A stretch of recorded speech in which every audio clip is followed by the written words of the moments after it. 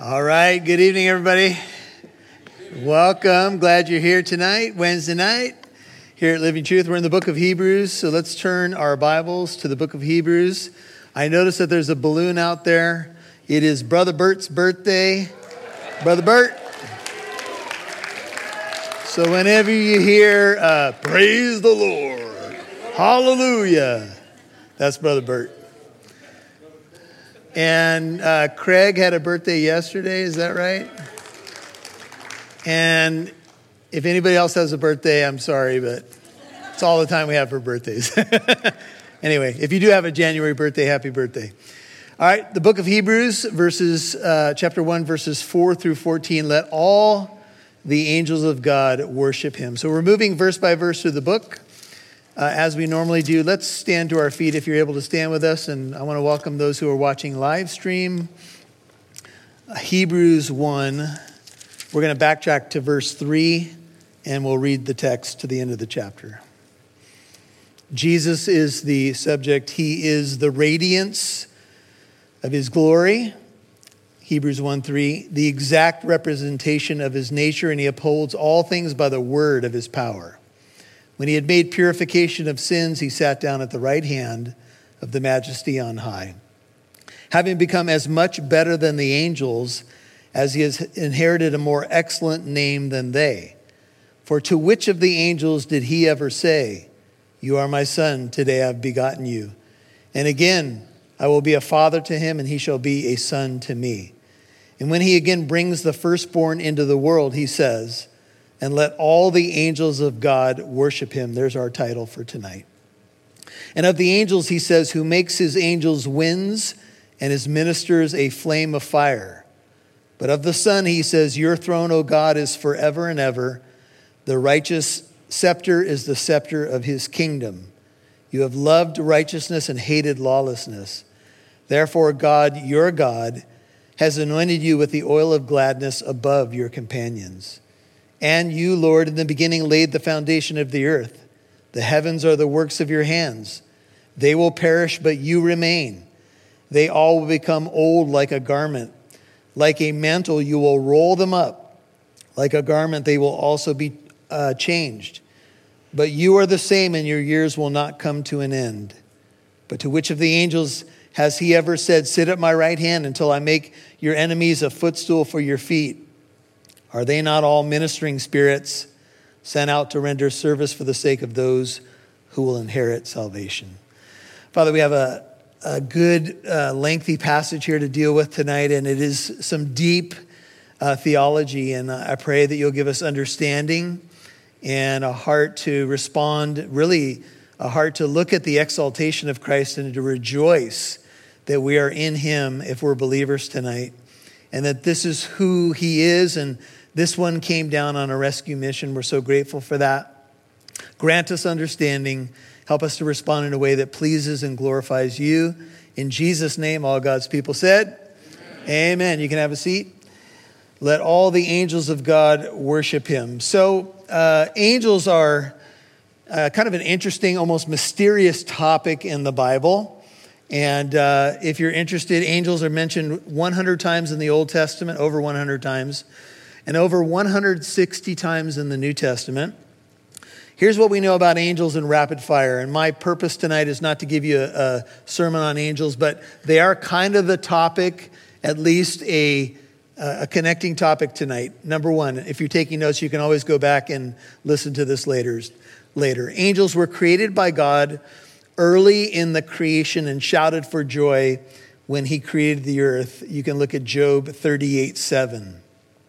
Angels are continually praising God. We see that in Isaiah 6 and Revelation 4. Day and night, they don't cease to say, "Holy, holy, holy is the Lord God Almighty." Angels carry out God's will and God's word. Psalm 103 says, "Bless the Lord, you his angels, mighty in strength, who perform his word, obeying the voice of his word." Psalm 103, verse 20. Angels communicate God's message to man. For example, you can think of Daniel receiving revelation. You can think of the Apostle John, who received the book of Revelation through an angel. You can think of Gabriel announcing the births of both John the Baptist and Jesus early in Matthew and Luke. In Jewish writings outside the Bible, we have names of angels like Raphael, Uriel, and Phanuel. The only two that we really have names of in the Bible, other than Lucifer, who would be a fallen angel, would be Gabriel and Michael. Angels, number 5, rejoice at the salvation of the lost. Luke 15 tells us that there's joy in the presence of the holy angels when one sinner comes to repentance. Amen? Angels minister to those who will inherit salvation. We'll look at that tonight, and we'll look at some angel stories that are pretty intriguing. So they minister to those who will inherit salvation. There are some who believe that each of us have a guardian angel. That's a debatable point. That's Matthew 18:10, and Jesus talked about their angels. Always behold the face of my Father. I'm not sure we all have a guardian angel. Some of you need 2 or 3 or 4 or 5, but that's another story for another time. Psalm 91:11 says, he will give his angels charge concerning you to guard you in all your ways. Angels actually broke the apostles out of prison on a couple of occasions. Peter in Acts 12:7, and I think it was Peter and John in Acts 5:19 and 20. Angels are said to be involved in a believer's death. When Jesus pulls back the veil of 2 people who died in Luke 16, it says, now it came about that the poor man died and he was carried away by the angels to Abraham's bosom. The rich man also died and was buried, Luke 16:22. So it would appear that angels have some involvement after we die, perhaps to usher us into the presence of God. Angels will be highly involved at Christ's second coming. They will call forth the elect. We'll hear the voice of the archangel. There'll be a loud trumpet. They are the reapers in separating the wheat from the chaff, according to Matthew chapter 13, etc. And Jesus is coming with all the angels, Matthew 24, verse 31. And then you can look at Matthew 13, verse 41. Many Jews believe that the old covenant was brought forth to them by God or from God through the mediation of angels.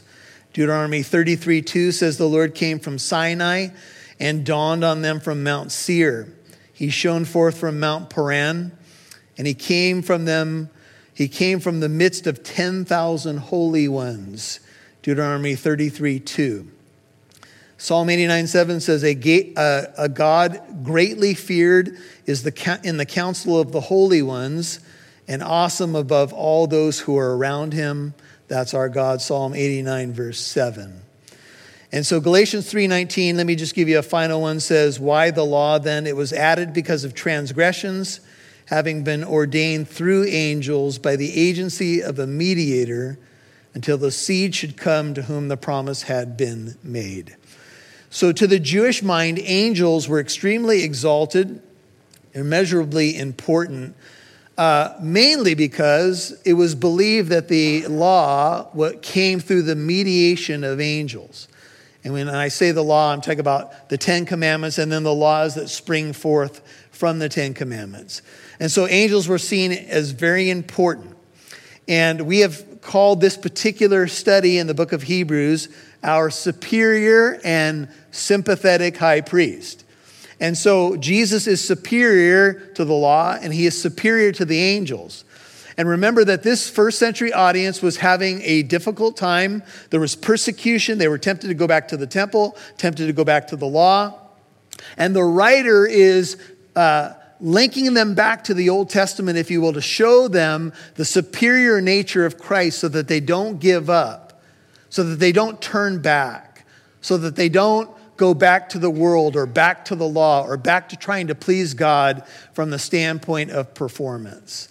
And this is a very real issue for all of us tonight. No matter what you are tempted to go back to, one of the things that will keep you on track is to continue to see the exalted Christ who saved you for who he is. Amen? So I think on a practical level, that's what the writer is doing by the inspiration of the Holy Spirit, is that he is making sure that they see Christ for who he is so that they know who they are. And identity is a huge issue in our world. It's a huge issue for all of us. We want to be secure in our identity. It's a big problem all over the world. I don't have time to go there tonight, but you guys know that it is. And so when we see the exalted Christ for who he is, it helps us stay on track and be who we're called to be. So what do we know about Jesus? Well, we've learned some things about who he is in the first 3 verses. That God has spoken to us in these last days through his Son, and that he is the exact representation of God the Father's nature, and that through Christ he made the world and he holds it all together. And I hope you were with us last Wednesday, or you got a chance to listen, because we're on holy ground.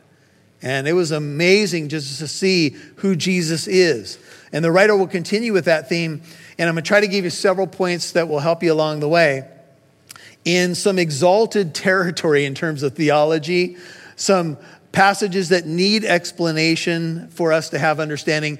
At least 7 Old Testament quotes from the writer of Hebrews, and each of the quotes that he gives are from the Septuagint version of the Old Testament. So you say, what is that, Pastor Michael? Well, the Septuagint version of the Old Testament was a Greek translation of the Hebrew Old Testament. They believe it was completed around 250 BC, somewhere in there. So basically, the Hebrew Bible was translated into Greek. The writer of Hebrews, every time he quotes a verse in this section, is quoting the Septuagint version. And that's important to understand because there's some variation in some of the quotes. If you go back and you read from your Bible some of the quotes I'm going to give you tonight, you may be a little bit confused because the Septuagint version sometimes has a little different content in those verses. That's the Greek translation, and that's what's going to be quoted tonight.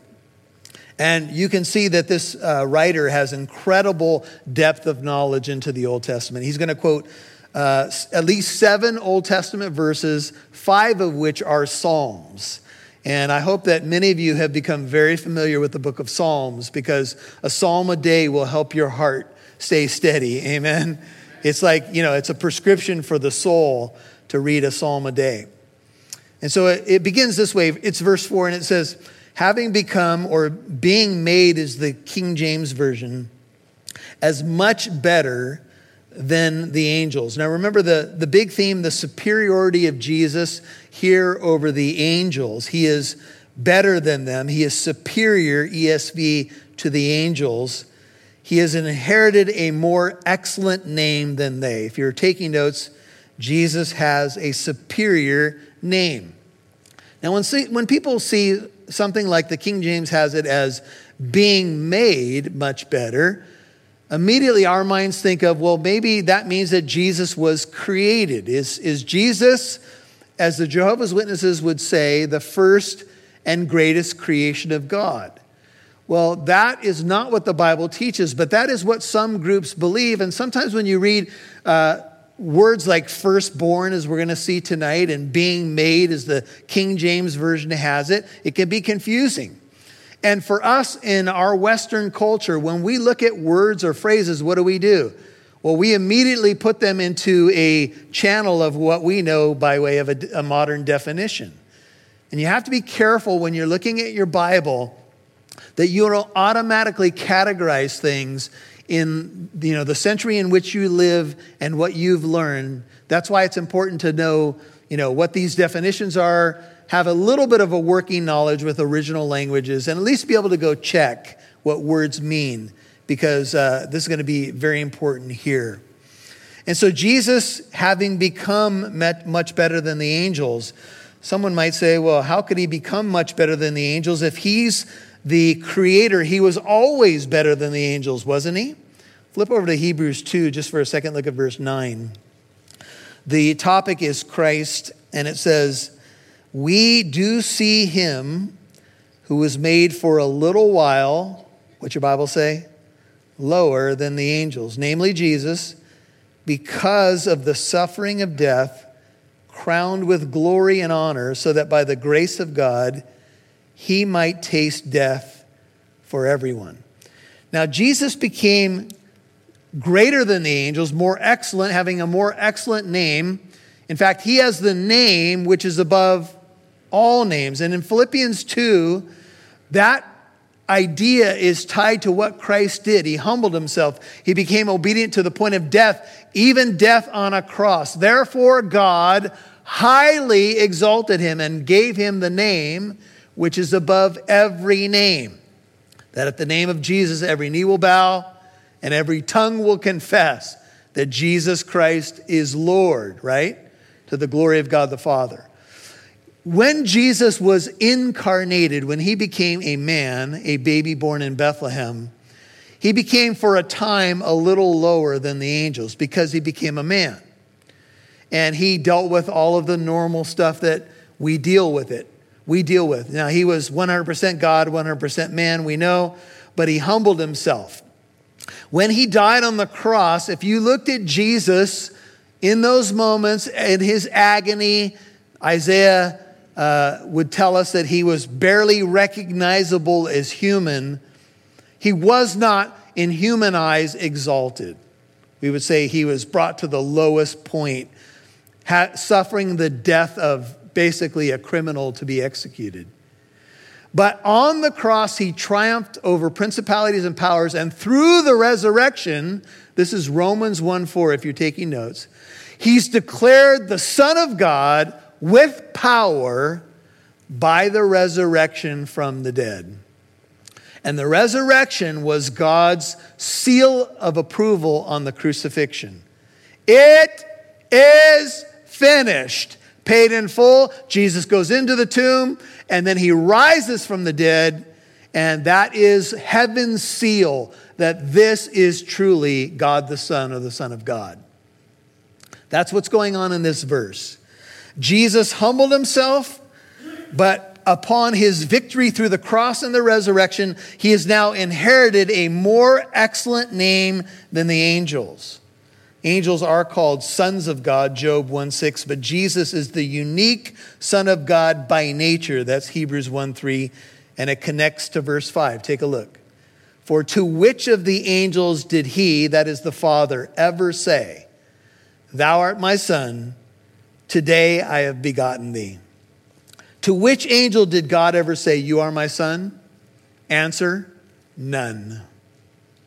Now, this is important for you to understand, and I don't want to pick on Jehovah's Witnesses tonight, but they started it, so we need to respond to it. In Jehovah's Witness teaching, when you kind of peel back the layers, they believe that Jesus is the first and greatest creation of God, and he is Michael, the archangel. Now, why did they come up with that teaching? Well, Charles Taze Russell, who is the founder of Jehovah's Witnesses, had a problem with the Trinity. And he would debate people. He owned a clothing store. He would debate people at the counter. And he began to attack the Trinity in his writings. And he denied the Trinity. So he taught that Jesus was created by God and not the creator. And so there needed to be some other explanation for who Jesus is. And Russell, who was repeating a heresy from the 4th century of the church called the Arian heresy, repeated that much later on and said that Jesus was created by the Father. He was the first and greatest creation of God. But that's not what the Bible teaches. The Bible teaches that Jesus is the creator of everything, and he created principalities and powers, which would include angels. He's the creator of angels. And God never, ever said to an angel, "You are my son. Today I have begotten you." Now some of you say, but wait a minute, that language of begotten is confusing, and maybe it does help the other camp.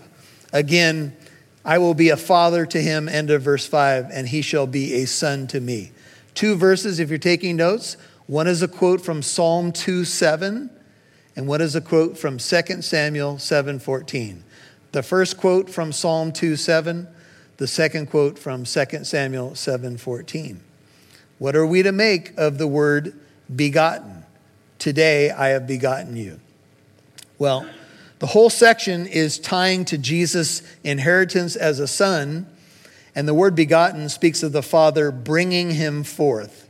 Just listen to this. You can write this down because this is the actual quoting section, Psalm 2:6-8. But as for me, I've installed my king upon Zion, my holy mountain. I will surely tell of the decree of the Lord. He said to me, thou art my son, Psalm 2:7. Today I have begotten thee. And then the father says to the son, ask of me, and I will surely give the nations as thine inheritance, and the very ends of the earth as thy possession. Now I want to show you one verse that will help clarify this. It's in the book of Acts. Matthew, Mark, Luke, John, Acts. We'll come back to Hebrews in a moment. Taking scripture with scripture, let's look at a sermon that Paul gave early in his ministry, Acts chapter 13, at a place called Pisidian Antioch. And he is preaching about the gospel, Acts 13:30. We're going to read verses 30 through 34, and here's what Paul says. He's talking about Christ and all that was written about him, and he says, but God, Acts 13:30, raised him from the dead. We know that the Father raised the Son, yet we have scripture that says that the Son raised the Son, and we have scripture that the Holy Spirit raised the Son. Who raised Jesus from the dead? The Father, the Son, or the Holy Spirit? Yes. All three. The answer is yes. Ding, ding, ding, ding. You win the prize. But God raised him from the dead. This is Paul preaching. If you confess with your mouth Jesus is Lord and believe in your heart that God raised him from the dead, you will be saved. Romans 10, verse 9. So the resurrection is a vital part of our faith. And here's what Paul says. And for many days he appeared to those who came up with him from Galilee to Jerusalem, the very ones who are now his witnesses to the people. Acts 13:32. And we preach to you the good news of the promise made to the fathers, that God fulfilled this promise to our children, that he raised up Jesus, as it is also written in the second Psalm. Here it is. Thou art my son, today I have begotten thee. Look at the context. As for the fact that he raised him from the dead, no more to return to decay, he has spoken in this way. I will give you the holy and sure blessings of David.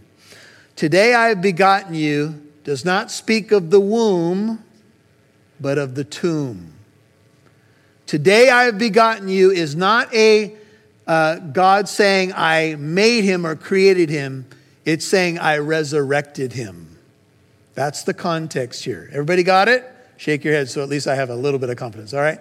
So we're dealing with not a creation of Christ, but a resurrection, God the Father raising him from the dead. That is what the book of Hebrews is talking about. Back there we'll go. And Paul, of course, explains it. F.F. Bruce puts some icing on the cake when he says, the implication here seems to be that Psalm 2:7 refers to the time when the Messiah, after suffering and death, is brought back into the realm of the living. Listen to it. Today, I have brought you forth. From where? From the tomb into the reality of resurrection. That's who Christ is. That's why, again, he is unique from the angels. You are my beloved Son. In you I am well pleased. We just studied the baptism of Christ, right? That's the Father's declaration of the Son.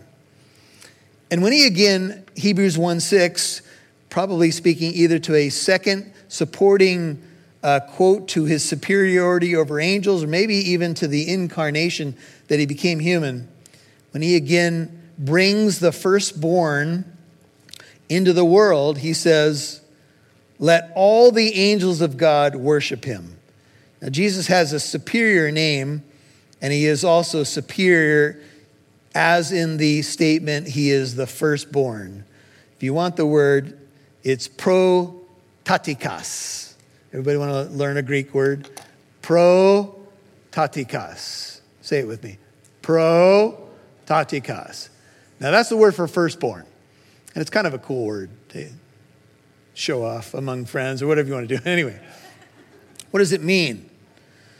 Well, here's where you have to take yourself out of the realm of Western culture just for a moment and put yourself in some Hebrew sandals.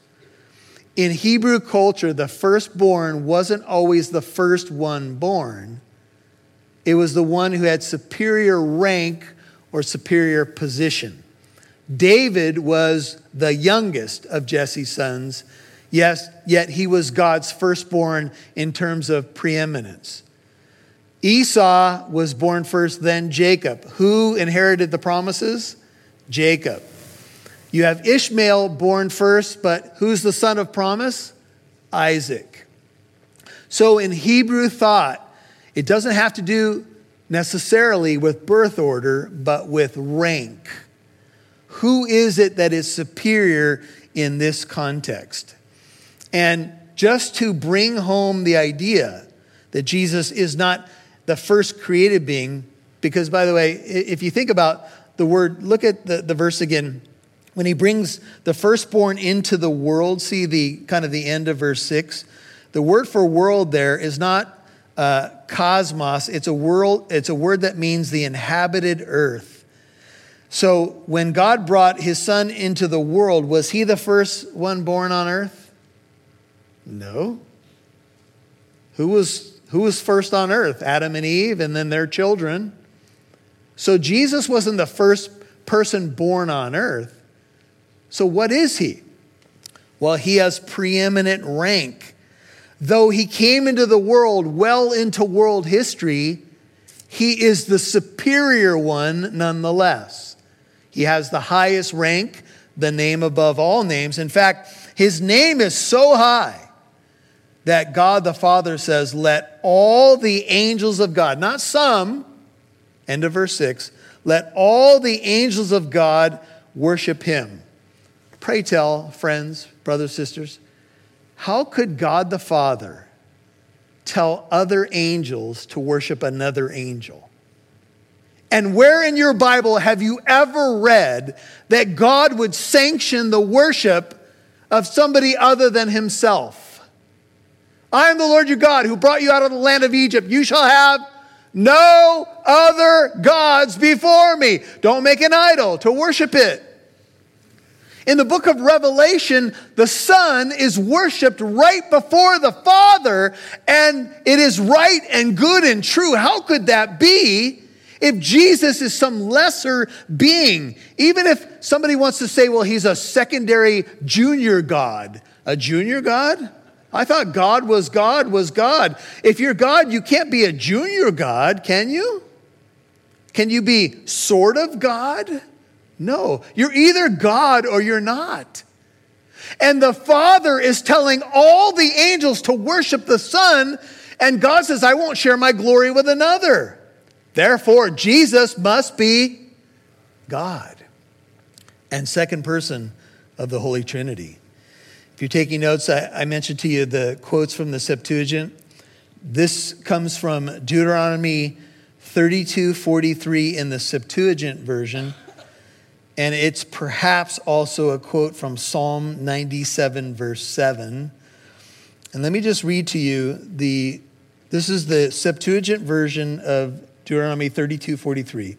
Rejoice, O nations, with his people.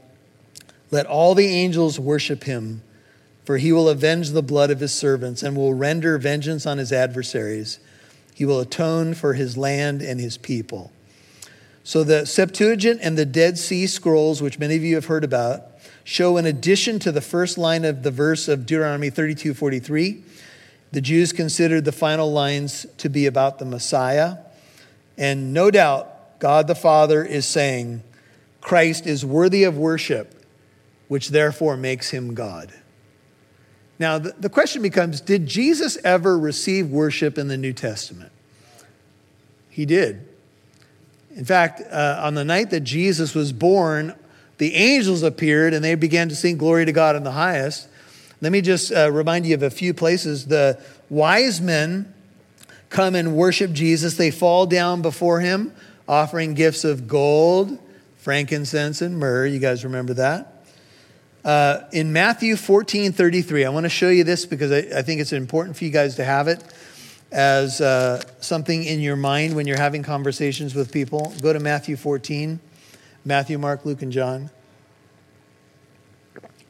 So this is the miracle when Jesus walks on water. And Peter also has a little walk on the water as well. Skip down to Matthew 14:33. Jesus stopped the wind, and those who were in the boat, what's your Bible say? They worshiped him, and they said, "You are certainly God's Son." In Mark 3:11, when the demons ran into Jesus, they would fall down at his feet and they would say, "You certainly are the Son of God." You can think of in Matthew 28, he is worshipped. In Matthew 28:17, he's worshipped. The formerly blind man worships him. And even in John 20:28, if you go back to Hebrews 1, and I'm sorry for going so fast, Thomas says, "My Lord and my God." And Jesus rightly says, "You've seen me, you believe. Blessed are those who do not see and yet believe." Jesus did receive worship, and he is God. And that's what the writer of Hebrews is saying emphatically, so that these believers would know that Jesus will pull them through. Now, we're going to go back to Hebrews 1, verse 7. We'll continue to see a little contrast between the angels and the Christ. Of the angels, he, and I think in view here is the Father, who makes his angels winds and his ministers a flame of fire. But of the Son, the Father says, "Your throne, O God, is forever and ever. The righteous scepter is the scepter of his kingdom. You have loved righteousness and hated lawlessness. Therefore, God, your God, has anointed you with the oil of gladness above your companions." Now, some of this language is a bit difficult, but the Father is speaking of the Son, Hebrews 1:8, quoting from Psalm 45, 6 and 7, if you're taking notes. Psalm 45, 6 and 7. And God the Father calls God the Son, God. Now, if some of you are newer to Trinitarian theology, I understand this is a little bit of tough sledding. Because sometimes you're like, wait a minute, the Father is calling the Son God. I remember when I grew up and I knew some things about Jesus and stuff. When I heard people say that Jesus was God, it kind of confused me at the beginning. And it's hard sometimes to get your bearings and then to understand how could God be Father, Son, and Holy Spirit, 3 in 1, 1 in 3. And again, as I said last week, some of these things are beyond my finite mind, but God is infinite. So my finite mind can't grasp everything that's infinite. Amen? I mean, that's just the way it is. So the text should guide us. And the text says, of the Son, the Father says, in contrast to the angels. So the angels are compared to winds and fire. That's from Psalm 104, verse 4. But the Son, in contrast to the angels, is addressed this way. Your throne, O God, is forever and ever. And the righteous scepter, which goes back to Psalm 2, he will rule with that rod of iron, is the scepter of his kingdom. You've loved righteousness, you've hated lawlessness. Therefore, God, your God, has anointed you with the oil of gladness above your companions. On Sunday, we looked at Acts 10:38, and we discovered that Jesus was anointed with the Holy Spirit, and he went around doing good. Well, here's some of that language. The oil, the anointing of a king, the anointing of our great high priest, if you will. And clearly, the Father calls the Son God. Psalm 45 is a wedding song originally describing the King of Israel, but later understood by the rabbis to be about the Messiah. And so there's a contrast between the royal person addressed and his servant companions. And some have seen in this that when Jesus went around in his earthly ministry, he had a ton of joy. You know, sometimes we see depictions of Jesus and we see him as a rather somber, serious guy. But he had his moments, certainly. And he was living in the shadow of the cross, but he was a joyful person. He had the oil of gladness overflowing from him. One of the fruits of the Holy Spirit is joy. And Jesus was operating in all the fruits of the Spirit. So if we're going to walk in the same way that Jesus walked, I'm not going to say we're going to be giddy all the time, but we're going to have joy. What is joy? It's a calm delight. It's a calmness and an assurance about life, even when things are not easy in our lives. That's what joy is. Joy is staying calm because you have your eye on the big picture. And so that's what Jesus had. And I think if we would have met Jesus in his earthly ministry, and of course one day we will be with him forever, amen? And we'll get to experience it. We would have experienced, I think, a man of great joy, because the Holy Spirit, of course, was moving powerfully in his life, and I think you get the picture. So in verse 10, the subject is still the Son and the Father addressing the Son. Notice what happens next. The Father, continuing to talk about the Son, says, "And thou, Lord, in the beginning didst lay the foundation of the earth. The heavens are the works of thy hands." Now, the Father's been talking about the Son and him being on the throne and his joy. And now the Father says that Jesus laid the foundation of the earth and that the heavens are the works of his hands. A further argument that Jesus is God and made everything. This is amazing. I don't think we can say this enough. The baby born in Bethlehem is also the creator of the universe. And Hebrews 1:3, the sustainer of the universe. That to me is an amazing testimony. The Father, Son, and Holy Spirit, again, all three members of the Trinity were involved in the creation, so don't get confused there. But Jesus Christ is attributed here with setting the foundations of the earth and making everything. Just think about it for a second. Remember all the questions that God asked of Job in the book of Job. Where were you when I did this? Where were you when I did that? Where were you? Where were you? Where were you? Who taught God how to make water? Who taught God how to make an eye? Who taught God how to make a circulatory system? How to make a blue whale? An ostrich? Have you seen some of the birds? The long beaks? There's some crazy stuff walking around, and some even crazier stuff swimming through the sea. Some of which we haven't even discovered yet. Not to mention that astronomers say that the universe is expanding and there's all these stars out there and they're so huge that it's unbelievable what's out there. Maybe when we get there, we'll get tours, around the stars. I don't know what's going to happen, but anyway. Now, what has been made is going to wear out, but not Christ. In fact, Hebrews 13:8 says that Jesus is the same yesterday, today, and forever. This is the immutability of God, if you want a big word, that he's unchanging. God cannot change. That's why Israel was not consumed in the Old Testament. That's why we are here right now. God is faithful. He's the same. He can't change in his essential nature. Now, some of you say, well, yeah, but he became a man. He took on the additional nature of humanity. But God in his essential nature stays who he is. He's immutable, unchanging. That's what the book of Hebrews says later on. And what has been made, as awesome as it is, now fallen under the curse, will perish, verse 11. But you remain, thou remainest.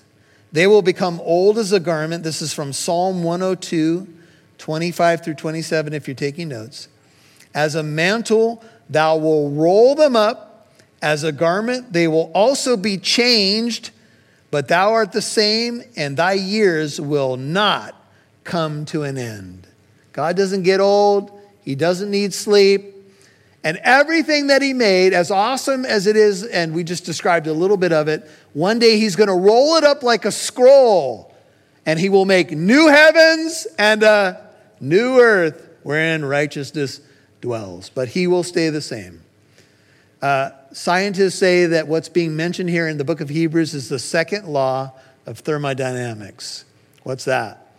That the universe is running downhill, if you will, that there's kind of an ebb, that we're, at one point, we can see that there's decay in the universe, that it's running downhill. For example, if you don't keep up on your bedroom, you will experience the second law of thermodynamics. Socks will be all over the place. There'll be undone laundry. And it's a good excuse if your spouse ever asks you, what is going on?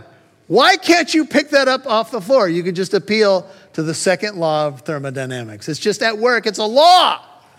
What can I do? A comedian was talking about how husbands and wives communicate, and he was saying, my wife never directly tells me things. She puts it in the form of a question. And so sometimes I'll leave my underwear, in the middle of the room, and she'll say to me, she won't say, can you please pick those up? She'll say, are those your underwear? And he responds, I sure hope they are, because if they're not, I have some questions of my own. Anyway. You say, are you really appealing to the second law of thermodynamics as an excuse, Pastor Michael? Perhaps. Everything's going to wear out. In fact, you're in the middle of that experience right now as a human. And some of you are younger in the room, so that law has not quite hit you the way it's hit some of the others in the room. We won't mention any birthdays or anything like that. But as hard as you try, I'm in my 50s. Some of you are like, yeah, you ain't nothing, you're a whippersnapper. I get it. I feel you. Don't get angry. But here's the thing. We're experiencing it. We're sadly under the curse, and the wages of our sin is death. But here's the good news. The free gift of God is eternal life in Jesus Christ our Lord. And this writer is saying to this little beleaguered church, don't give up, because he tasted death for everyone. He's resurrected. He made the world. And yes, he will roll up this current condition of things, but he's going to make everything new, including you. Amen. And I'm looking forward to a couple of new knees and a lower back that continues to talk to me. Those are just a few areas, but anyway. So, he's the same. You never change. And I'm so grateful, because the world is full of change. And the change that we experience is not always good. Some change is good, right? But there's been some twists and turns in this life for all of you that have not been great. That's the one thing that we can bank on, that things won't stay the same in this fallen world, right? Kids get older, we get older, the world goes through what it goes through. But here's the good news. He remains. And the good news is he remains faithful. If you're banking on anything else, it won't last. If you're putting your hope in any temporary fixes, that's all it will be. Temporary. Final two verses. But to which of the angels has he ever said, quoting now Psalm 110, verse 1, if you're taking notes. To which of the angels has he ever said, a rhetorical question, because the answer is none, sit at my right hand. That's the place of exaltation and power, authority, until I make your enemies a footstool for your feet. Well, he said that to no angels, but he said it to his son. Are they not all ministering spirits, now back to the angels, in contrast to the Son, sent out to render service for the sake of those who will inherit salvation? Answer, yes. That's what angels are. Ministering spirits under the sympathetic direction of our great high priest, who is superior to everything, even the angels. But the angels are in his employ. What does that mean? It means that angels are involved in the church and the life of believers. And if I were to ask you to start lining up and sharing potential angel encounters, we might hear some weird stories, no doubt. But some of you have some kind of strange stories, and you might wonder, did I ever run into an angel? I'll share one personal one. I was a young Christian. I was in my 20s. The senior pastor of the church asked me to share my testimony one Sunday. I went to the pulpit and said to the people, well, I came up here, tried to clean up my life this week so I could share something good with you guys. And I tell you, there was a levity in the audience. They found that really refreshing. Like, all right, I tried to live the right way for the last 3 or 4 days before I talked to you guys, right? That's where I was at. My clothing existed of a lineup of bike coaches shorts, which were way too short, and tight T-shirts, which should have been illegal. But anyway, and I stood up there and I shared my testimony, and I look back then and I only knew what I knew, right? But I knew God's grace was amazing. And I was standing in the foyer of the church, and a man who had a red beard said, "Can I shake your hand?" And he shook my hand and he said, "Thank you for what you shared today. You can help a lot of people." And he gave me one of those looks, like, looked into my soul kind of looks. And he wouldn't release my hand, and it was a little bit weird. And you can help a lot of people. And he held my hand, and then kind of in the melee of many people walking by, he disappeared from view. And I never saw that guy again. I'd been around the church a lot. Even up to that point, he wasn't familiar to me, and I never saw him again. Now, I have no idea if he was an angel. Some of you are wondering if angels could have red beards. I have no idea. But here's what I'll say. That was kind of life-changing to me, because it was right at a moment where I was teetering, what did I want to do with my life? I was a new Christian. I was battling, falling to sin way too regularly, even though I knew better. And that was a moment. Let me share just a couple stories with you and we'll close it down. One dark night, about 100 years ago, a Scottish missionary couple found themselves surrounded by cannibals intent on taking their lives. That terror-filled night, they fell to their knees and prayed to God that he would protect them. Intermittent with their prayers, the missionaries heard the cries of savages and expected them to come through the door at any moment. But as the sun began to rise, to their astonishment, they found that the natives were retreating into the forest. The couple's hearts soared to God. It was a day of rejoicing. The missionaries bravely continued their work. A year later, the chieftain of that tribe was converted to Christ. As the missionary spoke with him, he remembered the horror of that night, and he asked the chieftain why he and his men had not killed them. The chief replied, "Well, who were all those men who were with you?" The missionary answered, "Why, there were no men with us. There was just my wife and myself." The chieftain began to argue with him and said, "There were hundreds of tall men in shining garments with drawn swords circling about your house so that we could not attack you." Norwegian missionary Marie Monsen served in North China and experienced the intervention of angels on several occasions. In her autobiography, A Present Help, published in 1960, she tells how looting soldiers had surrounded the mission compound but never entered, leaving the missionaries unharmed and happily perplexed. A few days later, they learned why the raiders didn't come in and why the compound wasn't attacked. They explained that there was all about the compound tall soldiers with shining faces on a high roof of the compound. Miss Morrison said, "This unbeliever saw them. It was a testimony to them, but they were invisible to us. It came powerfully to me and showed me how little we reckon with the Lord, the God of hosts, who sends forth his angels mighty in strength to do service for the sake of them who will inherit salvation." Hebrews 1:14. Jim Marstaller recounts the following story told by his uncle Clyde Taylor, founder of the National Association of Evangelicals. Dr. Clyde Taylor, who married my grandfather's sister, and my uncle Charlie Marstaller were missionaries in the early 1920s to a headhunting tribe in South America. They were beside a river in the forest living in a thatched hut. One day late in the afternoon, they noticed a dugout being paddled down river with only one man on it. Their immediate thought was that the warriors were coming to kill them that night. The dugout could hold over 40 men, and they realized that the men were probably going to try to kill them that night. Uncle Clyde and Charlie had a .22 rifle in their hut. They took it. They took some ammo out into the tall grass off to the side of their dwelling.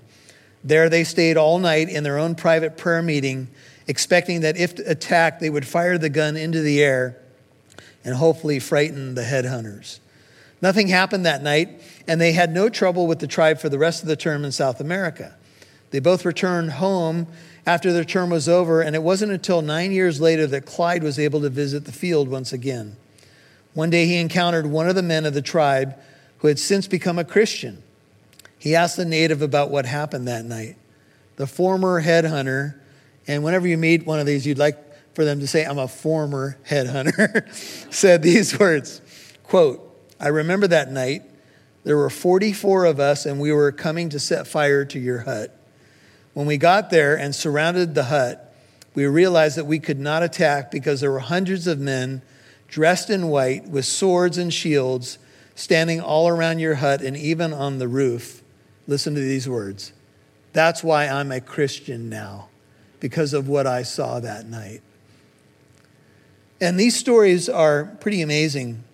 Uncle Clyde realized then that God had protected them with his angels and used this account to be an encouragement to many others throughout the rest of his life. I could share a few more, but I think you guys get the point. Some of us have entertained angels unaware. We'll find later in the book of Hebrews. And God, our superior high priest, is also sympathetic. And one way that he extends mercy and grace to us is through his ministers, who are angels. Now, I'm not going to tell you that I know a whole lot about this topic. I only know that the Bible says God uses angels sometimes in our lives to minister to us. Just want you to think about that for a second. You're not alone. You're not alone. Because your great high priest has a whole legion of angels, more than we probably know, probably billions of them.